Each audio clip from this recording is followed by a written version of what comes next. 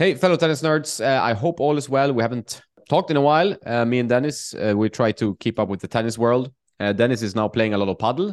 Do a separate podcast about that. Dennis is actually coming to see me in Marbella a bit, which is fun because we've never met. So that's going to be interesting. Play some tennis and maybe paddle. I'm not playing so much paddle, but Dennis is desperately into paddle now. He's really liking it, and that's cool. So, how much paddle have you played this week, Dennis?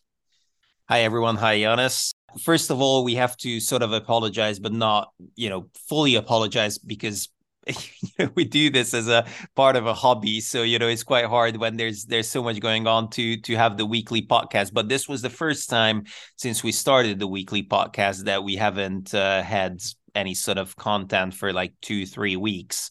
So yeah, pedal. Yes, I'm playing quite a lot. So I'm trying to play 2-3 times a week. I joined this club in Bristol. Now, Bristol is becoming like the hub of pedal in the UK, which is pretty interesting because it started off with 4 courts, which was a really nice little, sort of quite familiar, quite nice, cozy atmosphere club. And now all of a sudden, there's gonna be 4 centers with like 8+ courts and a lot of pedal going on and it's going to be an interesting one and we've got Sandy Farquharson coming as well. He's going to be teaching some coaches. He is the pedal school. He's a lovely chap, a British guy, ex-professional tennis player. We are actually planning on having him on the podcast as well later. So we will definitely do something like that as well. And pedal is really picking up in the UK, and I'm playing quite a lot. I played my first sort of inner tournament with a few guys. I wasn't the worst. I wasn't the best. I finished with my partner. We finished the fourth out of the 8 pairings. So like middle ground, which is not too bad. And we just entered the first tournament with my usual partner. Shout out to Max, and we're gonna be featuring in a pretty good. So apparently, my rating, because it's pretty much the same as the USDA ratings. So my rating is a 4.5, between 4 and 4.5. So I'm not too bad in paddle. I'm more looking forward to the Spanish clay than the Spanish pedal courts because they're not too different from the UK. So I'm a lot more into tennis than paddle still.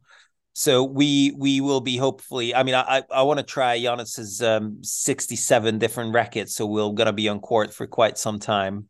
Yeah, there's a lot to try, to be sure.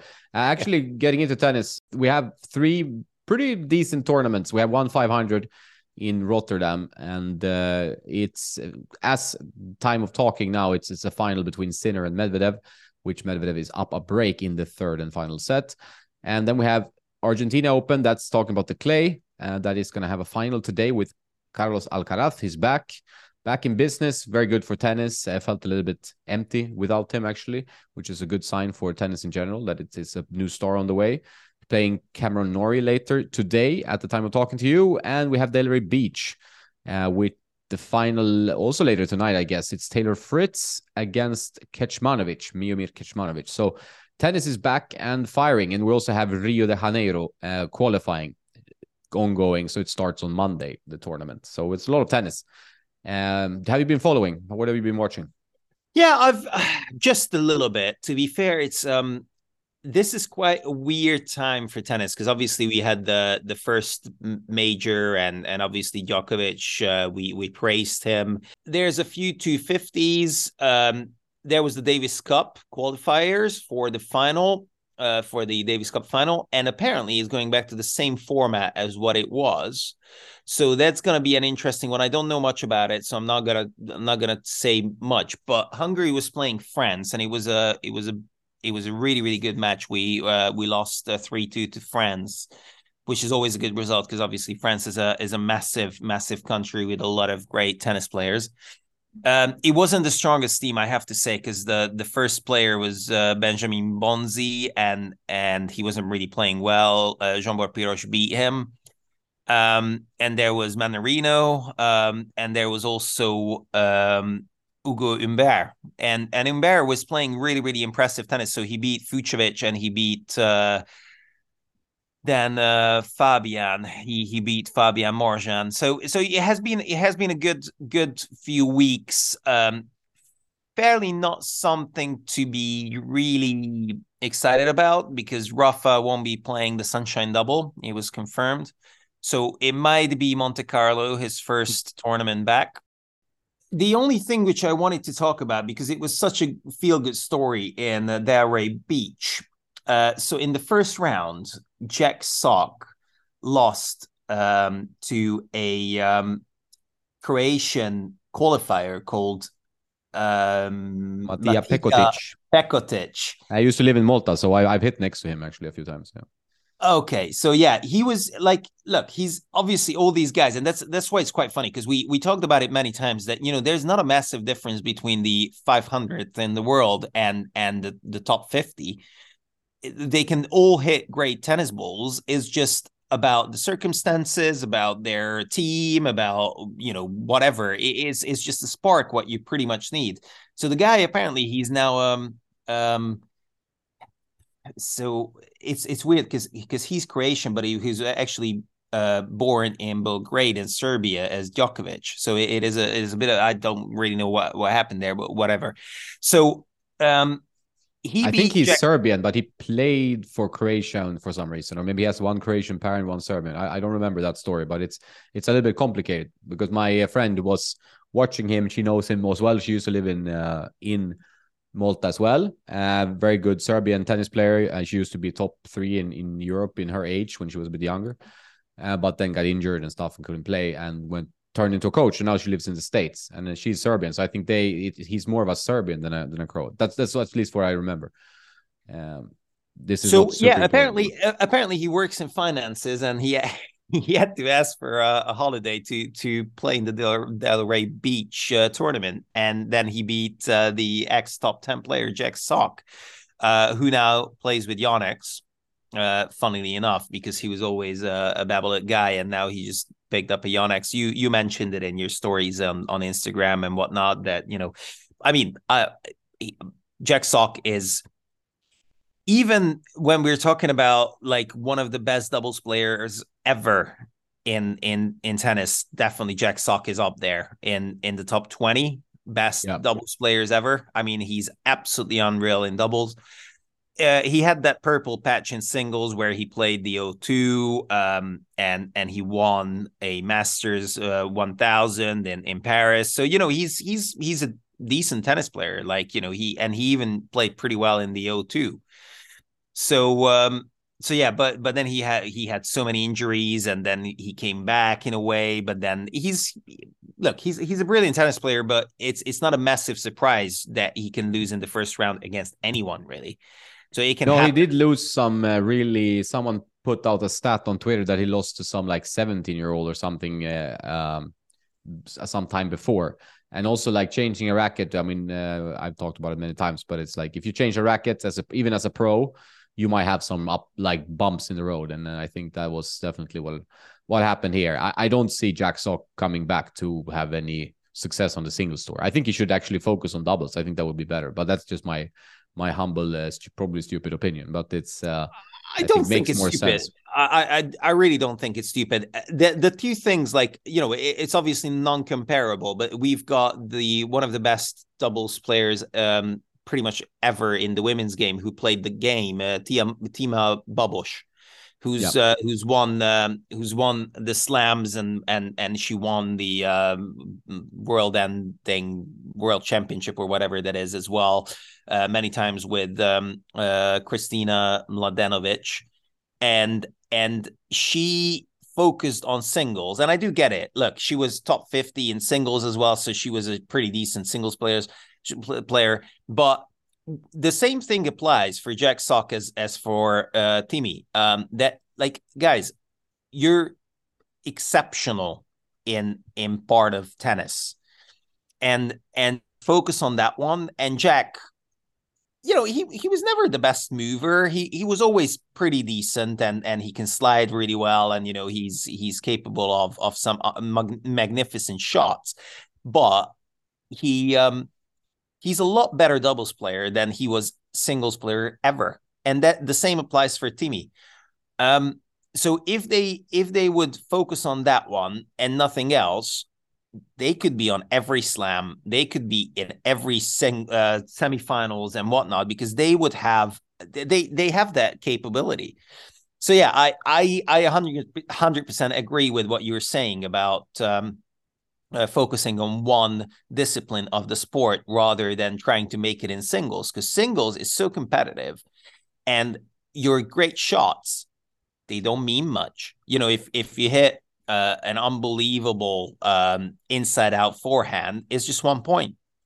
In doubles, if you hit one, or if you hit one per because you don't have to, you just basically have to cover half of the court. So you don't have to move that much. Obviously, your shots will be amazing. Your instincts will be amazing. So yeah, I think the same as what you said, and I don't think it's stupid at all, because I think that would be great.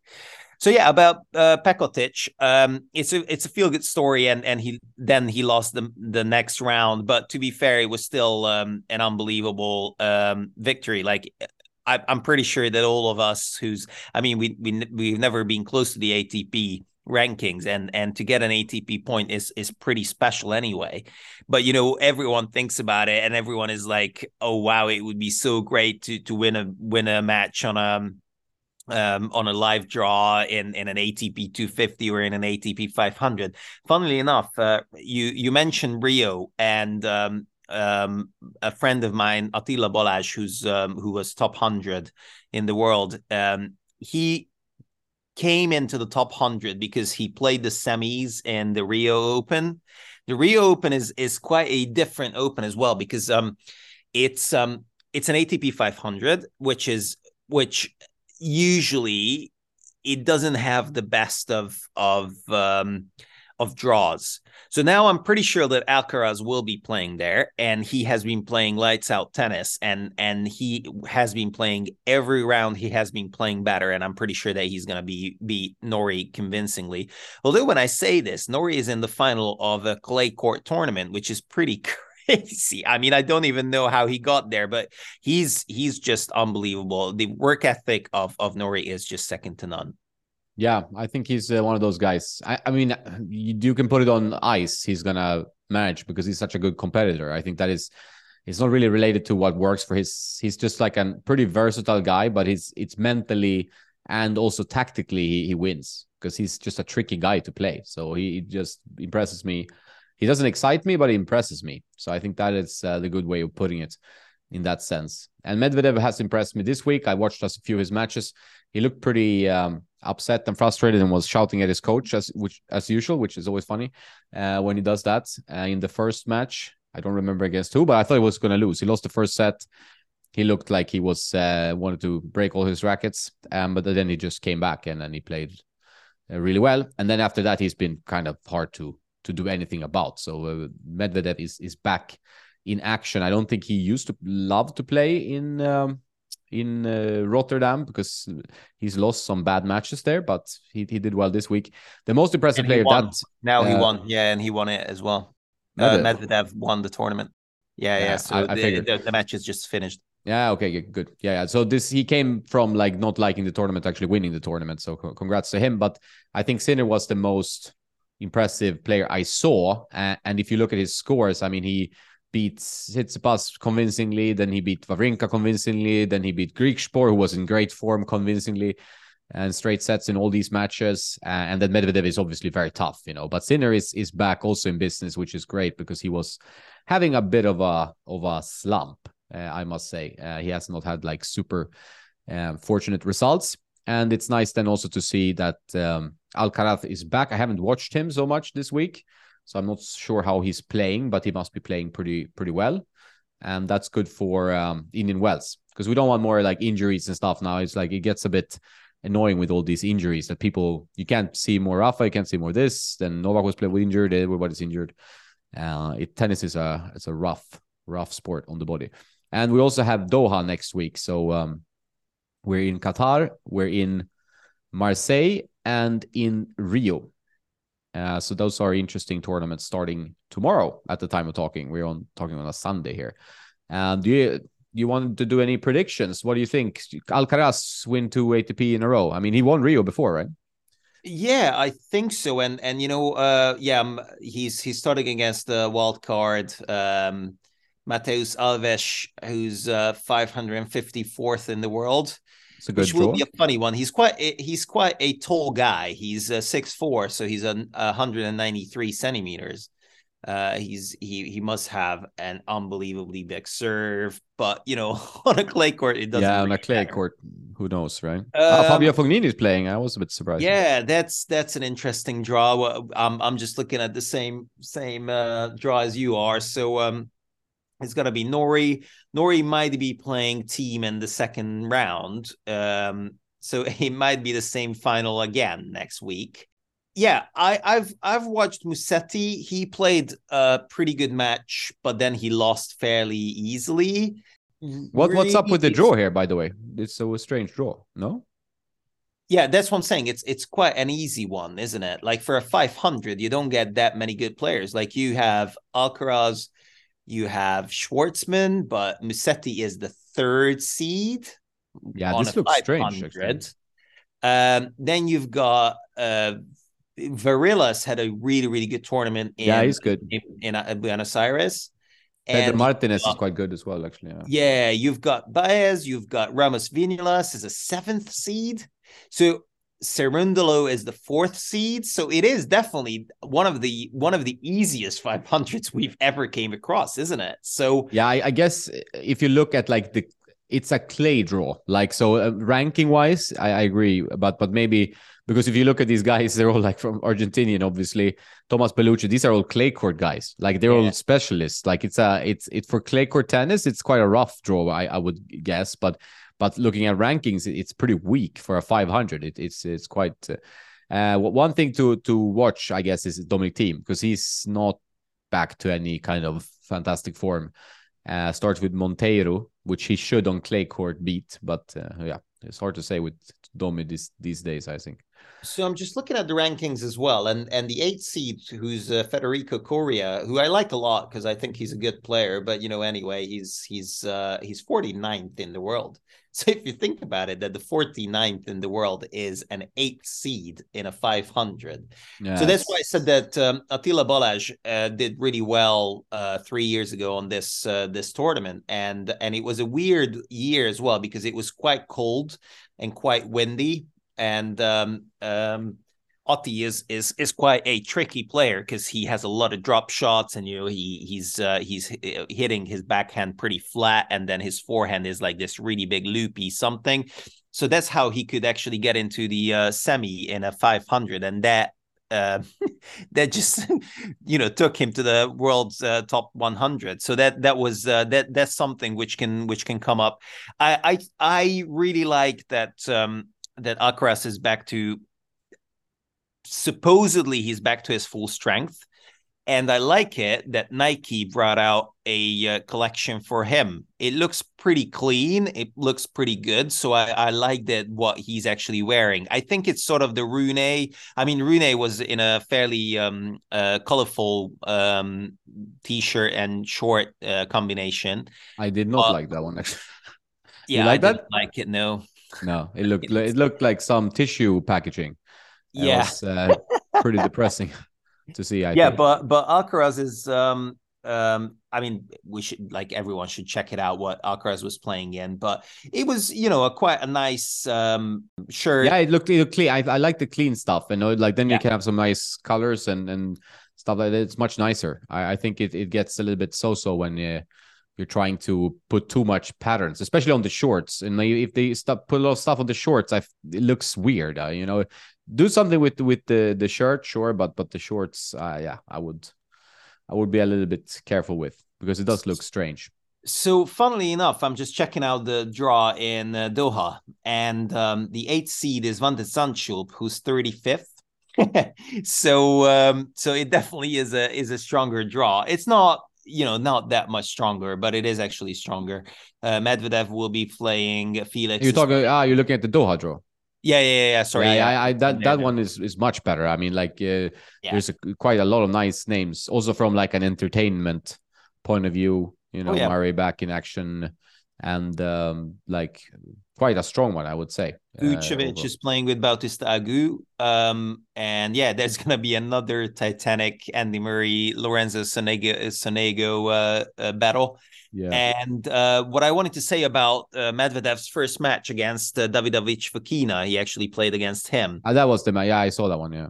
And Fokina is he's a dark horse. Like, I think if he gets his mindset a little bit better together, he is one of the best movers on court. Like, that's what they say about Tommy Paul, and he is a really, really good mover. But the other guy who's a really good mover is Davidovich Fokina. He's like literally a road runner. He's so quick. He's unbelievable. The only thing is that he doesn't really play tennis really smart, and because of that, he's not really doing much at the moment.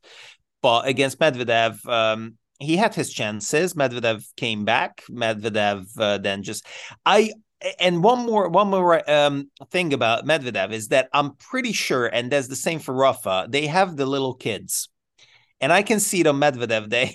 He's definitely not really well rested. So what I've just seen is that while he is starting to find his rhythm, starting to find his form, and now he won this Rotterdam, which is going to be good for him. And now he's going to Doha. He has a good chance of winning it. To be fair, I cannot really see anyone else winning that tournament. I mean, there's going to be quite a few good players. Like, there's Rublev, there's Zverev, who's trying to come back. He had a bit of a lingering injury, so he didn't really do well in Rotterdam. Then there's quite a few of these guys, Felix. But so I think Medvedev has an outside chance even to claim one or two Masters in the Sunshine Double as well, because if he finds his rhythm, and it seems like he is, and the new Lacoste shoes look stunning. I know we talked about just off air about the Cybersonics, and now I'm playing in the new Cybersonic, and I really like it. And you said that you had to break it in. Yeah, I still struggle with those, but I mean, I have pretty sensitive knees, and I did not find them to be. I struggle with Adidas shoes, so I think it might be more on me than Adidas. But it's like they require some breaking. These they are not as bad as Barricades, for example. The interesting fact is that no one in the Pro Tour actually uses the Cybersonics yet, as far as I'm concerned. So I didn't see anyone who actually uses these shoes. And obviously, Adidas is trying to do a marketing campaign for these shoes from like, all the guys, like all the influencers, and obviously they sent one to you. They sent one to Ash, who's the tennis mentor, and you can see that there's more of these shoes popping up. Unfortunately, they haven't sent it to me, but I bought one. Yeah, it's good. It's good too. But yeah, I like it. I know what you mean about your knees, although I find them really quick. So they are really, so that rod on the back, that little energy rod or whatever they call it, I think it works. Strangely enough, I never really believe these, I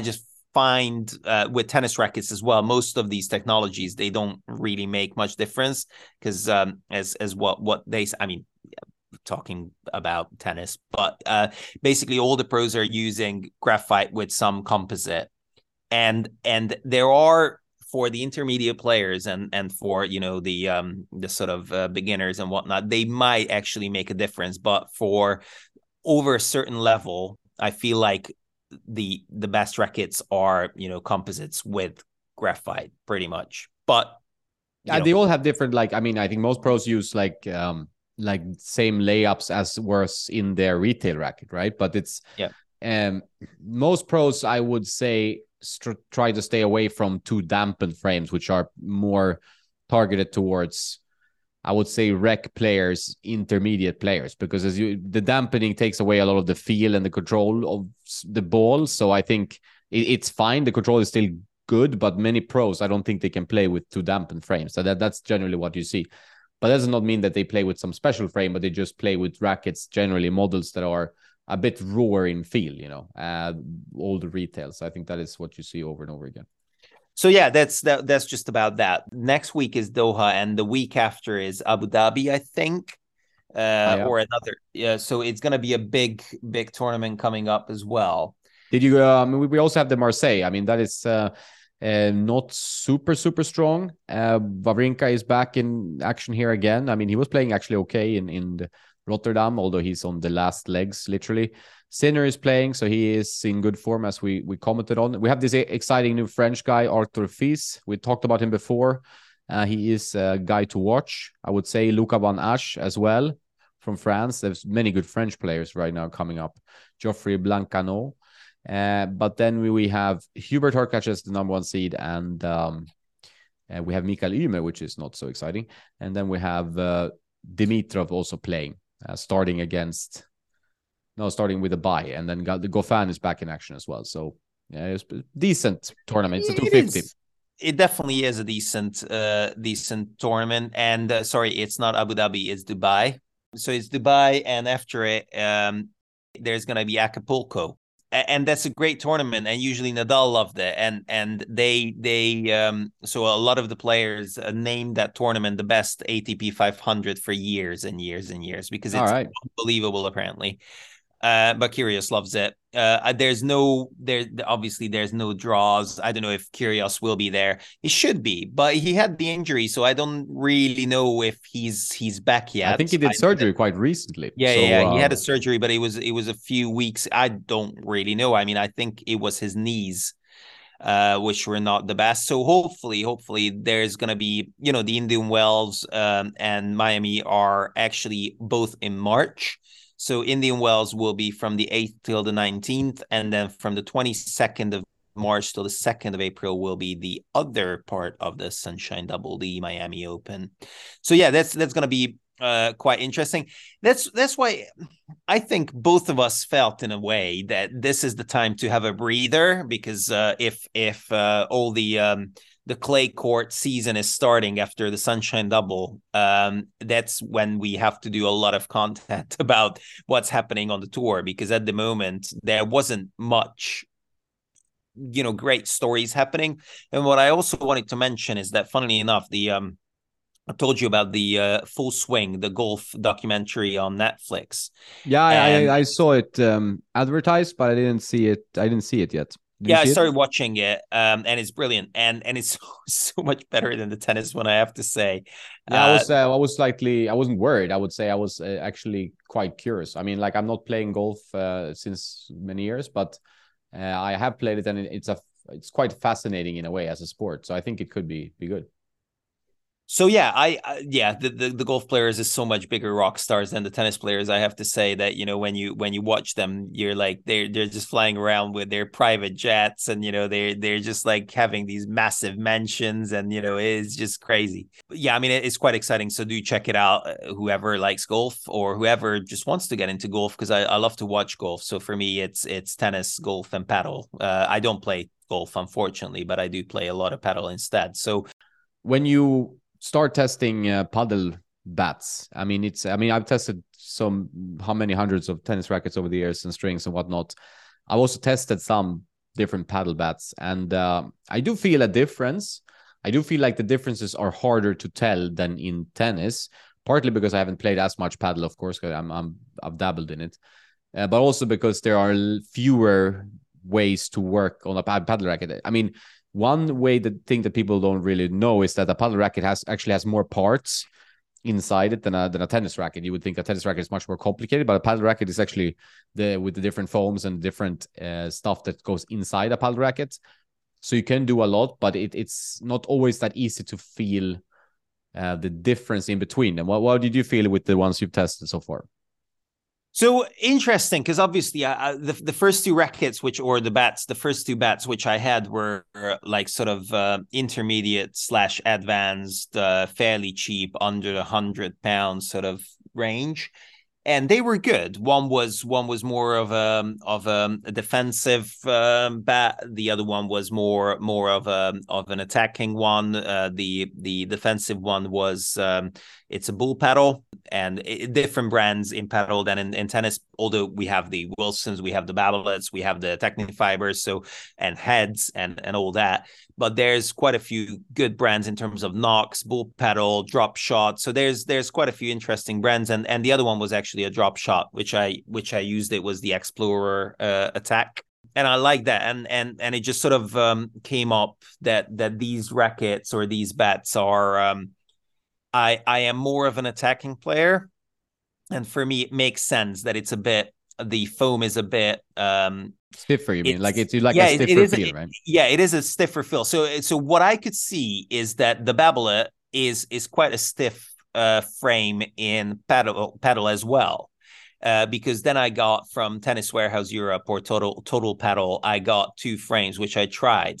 One was the it's Juan Lebron's frame, and the other one was a Speed Pro from Head, and Speed Pro X. Yeah, the Speed Pro X. Yes, thank you. And the Babolat is pretty much the same as the tennis racket. So it's like a pure drive. It's like sort of a because I played with a pure drive for 10 plus years, so I know what to expect from it, and that's the funny part of that one as well. And it was the same because I used the Speed MP, a Pro Stock Speed MP for quite a bit when I was working for Head. And I didn't like it that much. And that was with the Speed Pro X as well, that I didn't like it that much either, because it was a bit heavy. It was a bit too, so it wasn't too easy to attack with it. But what I wanted to say to your original question, that you can actually feel the difference. Yes, not as visible because your swing is the same, and you know, one will die on the racket, the other one will be a bit more pop on it, but it is quite minuscule in terms of the differences. So there has to be a longer trial period to really make a difference, apart from, yeah, this is great for attacking, this is great for defending and whatnot. So yeah, it was an interesting one, and I tried, I don't know, 120 rackets in my life as well in terms of tennis. So it was definitely something else to get the really high end frames in my hand in paddle than it was in tennis, because in tennis, even the lighter rackets, if you add some lat tape on it, it will play pretty much the same as most of the pro frames. And in paddle, you can feel the difference with, like, I mentioned it in a video which I made about these frames. You have the ridges on the frame which help with the this Bandeja and Vibora, which are like these these are like sort of like a slice spin, shots. like it's spin, right? Yeah, it's slice more than spin. I see the slice as a form of spin, but it's just under spin, right? So it's like it's not top spin, but it's under spin. Yeah. Correct. It's the Technical Viper. I checked in the meantime, so it's the Babolat Technical Viper, which I got for testing, and I just settled with them because it's just great, and somehow it just works. And you know, that's just the last thought of it. So yeah, absolutely, paddle just took over many tennis hours because it is a lot more convenient, because it's under a roof. It's sort of less expensive than if you play tennis, because usually tennis is better singles, but you cannot really play singles in paddle. Oh, yeah. So long story short, when I get to Spain, I would a lot rather play tennis than paddle. But if we get on a paddle court, that's also great. Yeah, that's good. That's good. And we can talk more about paddle as well. I'm also curious about the growth of that sport, because it seems to be happening all over. And when I met some Tennis Warehouse people in Kennelbach, they also kind of enjoyed playing some paddle, although it's not as big in the US. Obviously, it's a slow growth there because you have a massive push for pickleball. So that is the thing there. WTA Tour briefly before we close today's show.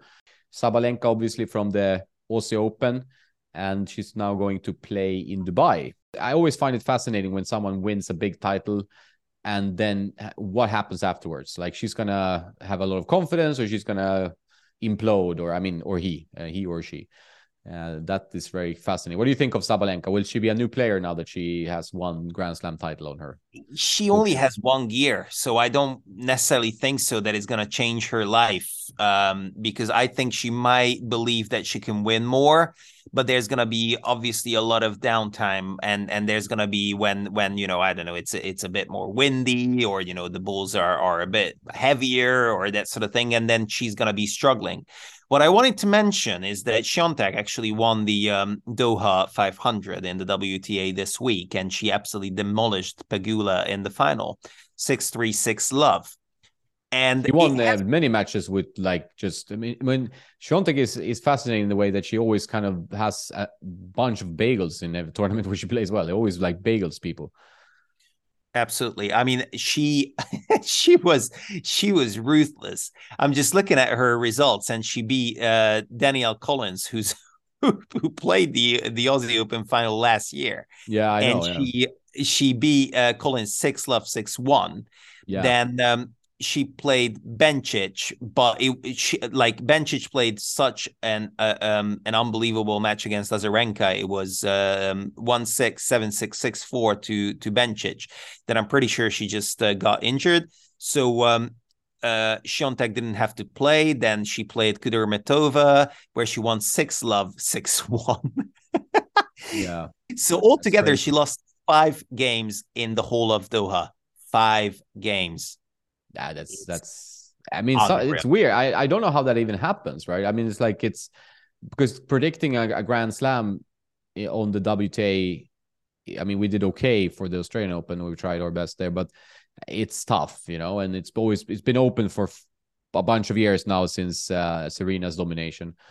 And but Świątek is she can just go through the draw without dropping many games. It's just it's strange. 5 games. It's just I mean, just come on. There's just not right. But do you think it's like a mental thing that she doesn't manage to keep that, because it's pretty like a clear sign of someone who's superior as a tennis player. So why is she not winning like the Australian Open, for example? I mean, she already won 3, didn't she? So she's definitely on route to winning, I don't know, 8, 10 slams. Yeah, and she's still young. She's 21, so she's still really young, and I think she has a game to carry on for a long time as well, because she's not like an Alcaraz who's sliding around in a hard court crazily. Like, I know that Świątek can obviously slide around in a hard court, but it is unreal. I mean, to win a 500 tournament, it almost feels like it's not fair for all the other players. So, yeah, I mean, it's actually good that you mentioned that we should be talking about the WTA, because the next week, the Dubai is 1,000. So it's a Masters for them. So obviously everyone's going to be there, and we can do some predictions if you want. Yep, let's go. Let's look at it. They have started already, right? So nah, just the qualies.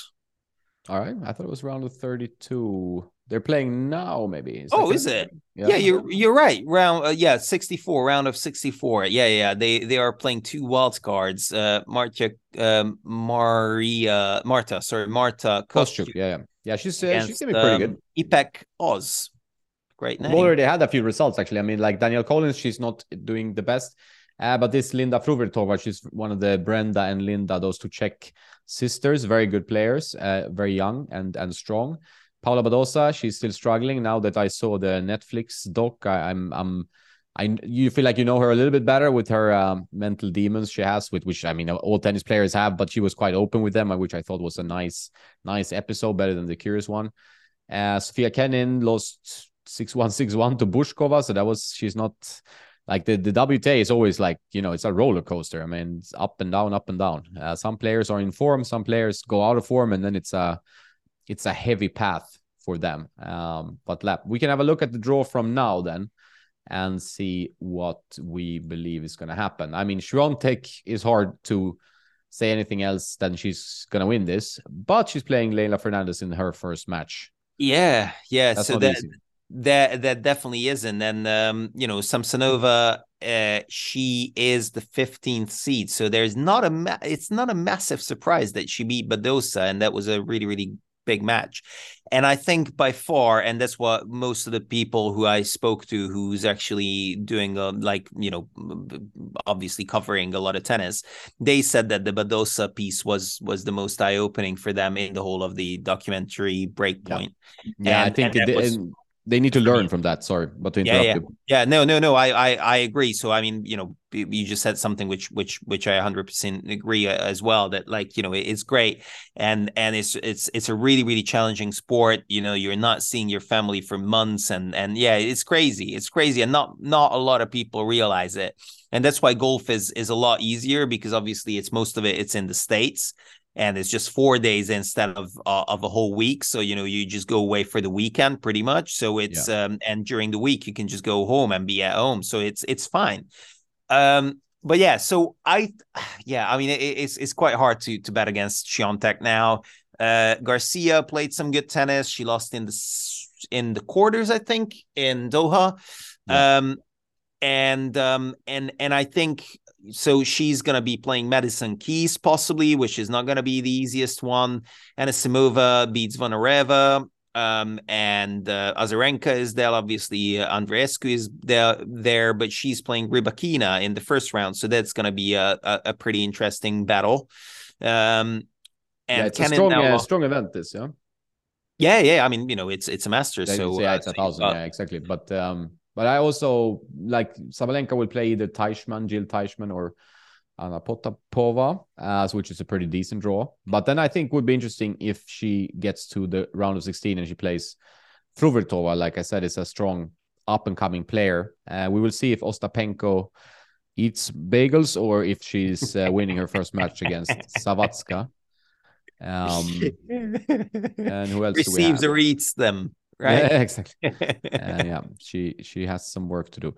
Kasatkina Krejcikova, it's a good match. That's a good round of 32 match. It's a lot of action here. I mean, I'm gonna not go out on any crazy limbs. I'm gonna say that Swiatek keeps on. I mean, if you lose 5 games, you have hardly extra. I mean, have you even been sweating? So she should be in great shape to win this tournament. But I'm most curious about Sabalenka after her Grand Slam win. But like you said, she can hit or miss. So it will be, could be 50-50 on how she performs. But then also interesting to see, like Coco Gauff, will she keep improving and strengthening her game, because she's been going in the right direction as well. So yeah, but when you say that as well, I would have thought that Gauff would be top, like world number 1 by now, because obviously she became pro when she was like 14 or 15, which is absolutely ridiculous if you think about it. And obviously they had to limit her like her participation on how many tournaments she can enter. It was like 8 a year or something like that. So she obviously chose the 4 Grand Slams, and she had a few more big tournaments where she played, and that was it. Yeah, no, she's a talent, but like there's obviously, you see how long does it take to reach your max? Like she's 18 now, which is still nothing technically, but yeah, you also, if you start losing matches, you also lose your belief a little bit, and other players start to believe that I can beat this player, and that is dangerous. So you want to start strong. You want to keep like winning. Like Rafa when he entered the scene, Novak, Federer, they just came up. Okay, Federer was a bit slower than the other two, but you need to start winning and dominating soon if you want to be a force in the game. I think that is important. Like Swiatek, that's the way she started so well, that she's just beating players and then beating a lot of fear into them as well. Because if you don't, I mean, some players might be worried, like, yeah, I'm not going to get a game today. It's going to be, if Danielle Collins gets 1 game, it's a tricky one. It is mental, and yeah. So I will pick Swiatek for this one. I just cannot see her losing to anyone really in this tournament. But look, it's going to be a good one. Obviously, I do trust Caroline Garcia will do well. I'm pretty sure that Sabalenka will get to at least like the quarters or the semis. because on the back of the whole thing, or she might be partying for the last month and then she's gonna lose in the first round. So it's yeah, that time will tell, I guess, and time will tell for sure. Yeah, but so I'm gonna say Świątek for that one. And as a sort of a last little remark about this week's results, Bolelli and Fognini won the doubles in Buenos Aires. So that's quite an interesting one, because we said that as well, that Fognini should be focusing on doubles now rather than the singles. So he definitely should be focusing on the dubs. Yeah, because doubles, you get much less prize money, but it's also less work on the body. It's maybe more fun because you're playing with your body. I guess when and if you lose early, I guess the prize and you win the doubles. How much do you win if you win a doubles title on this level? Do you know how much this prize money? I can definitely check it for you. So the winner I'm just looking at the Delray Beach, and the winner still gets good money. It's $34,000 per person, or I don't know. I think it's for the two of them, so it's like 17. And let's check the Buenos Aires, how much those guys won. So it's definitely a lot less. So the Buenos Aires, they got 33,000. And I'm not sure if that's for, oh yes, per team. So it's 16 grand, which is still good money if you think about it, for a 250. And let's check, because I'm just now quite curious of the okay, so Dodig and Krajicek won the dubs in Rotterdam, and they must have got a lot more. And it was quite an interesting pairing who they beat, because they beat Bopana and Abden. They were together. And look, if you win a 500 in dubs, you get $127,000. So it's like 65, almost 64, something like that. So, it's good money. Yeah. I mean, compared to the guys, let's just see the singles, where you have to be to earn that much. So you have to get to the quarters in which is not easy at all. So, yeah. So look, I would say for these guys, I mean, obviously now Medvedev got $387,000 winning ATP 500, or winning a 500. But it's not that much. I mean, it is less. It obviously is a lot less, because there's a lot less revenue and a lot less people watching you and whatnot. But it's pretty beneficial to do it. Like, I know that Timea Babos, who I just mentioned, she made a good living out of literally playing just dubs.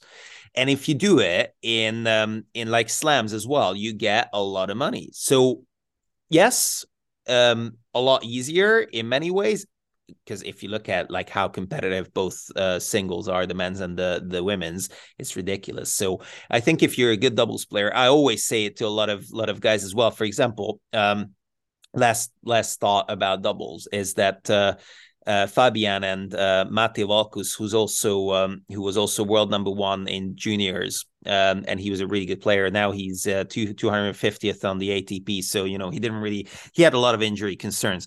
But long story short, they beat Rinderknech and Mahut in doubles in the Davis Cup. So if you think about it, that Mahut, who has been one of the best doubles players ever, and he's definitely a top tenor in terms of like his results, because he won the Slam, like the Grand Slam. So they won it with who I wanted to say his name quickly, the weirdest serve ever seen. Who was his Mahut's partner? the guy who almost bends his back. Yeah. So Herbert and Mahut won the Grand Slam, so they won all four. So, and they earned a lot of money as well. And now that's what I said to these guys, that why don't you just try to travel the tour?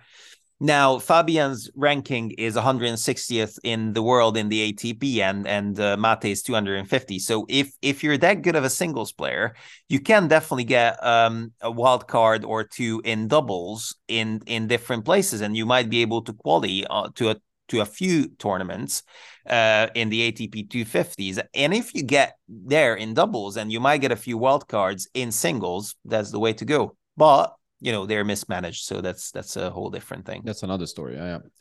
Okay. No, that's a good point. Doubles deserve some love, and it's also a fun part of tennis, and something I think tennis as a sport could use a bit more to draw people in, because if you look at the growth of paddle and pickleball, it's a lot of the interest is because of the social aspect, and you play in teams, which you can also do in tennis. But I think we don't really push doubles enough, and it could be used more. So I think it's a good point to end on. Lots of tennis to watch. Congrats to Daniil Medvedev for winning ATP in Rotterdam this year. It was an impressive feat. And you and me, Dennis, we talk next week. Take care of your cats and your wife and your paddle bats. I will definitely do that. And let's watch some tennis. That's all I can say. And let's just play some paddle as well. Cheers, everyone. Take care. Cheers, man. Ciao, ciao.